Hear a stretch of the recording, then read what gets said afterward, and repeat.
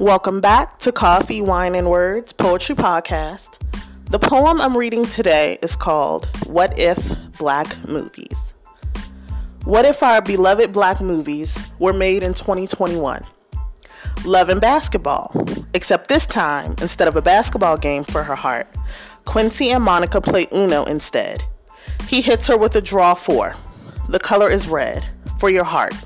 Skip you, back to me, skip you again, Uno, he wins.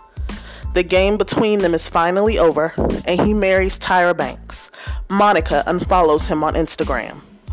The Wood, except this time, Mike doesn't sexually assault Alicia on the playground, but verbally assaults her on Twitter instead. He calls her a bitch over Umar Johnson discourse and gets ratioed when Alicia's older brother quote tweets him.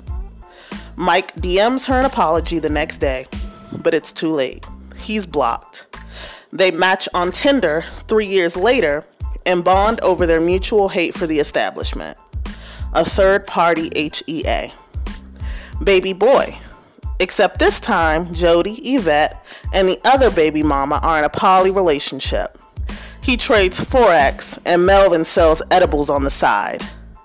Rodney makes TikToks from jail, but never learned how to send an email. Black movies. Except this time, they're all written and directed by Lena Waithe and Ryan Coogler. There's a Cardi B song in the opening credits, and the closing sequence fades to black with a dedication message to whatever black body was killed by police that month.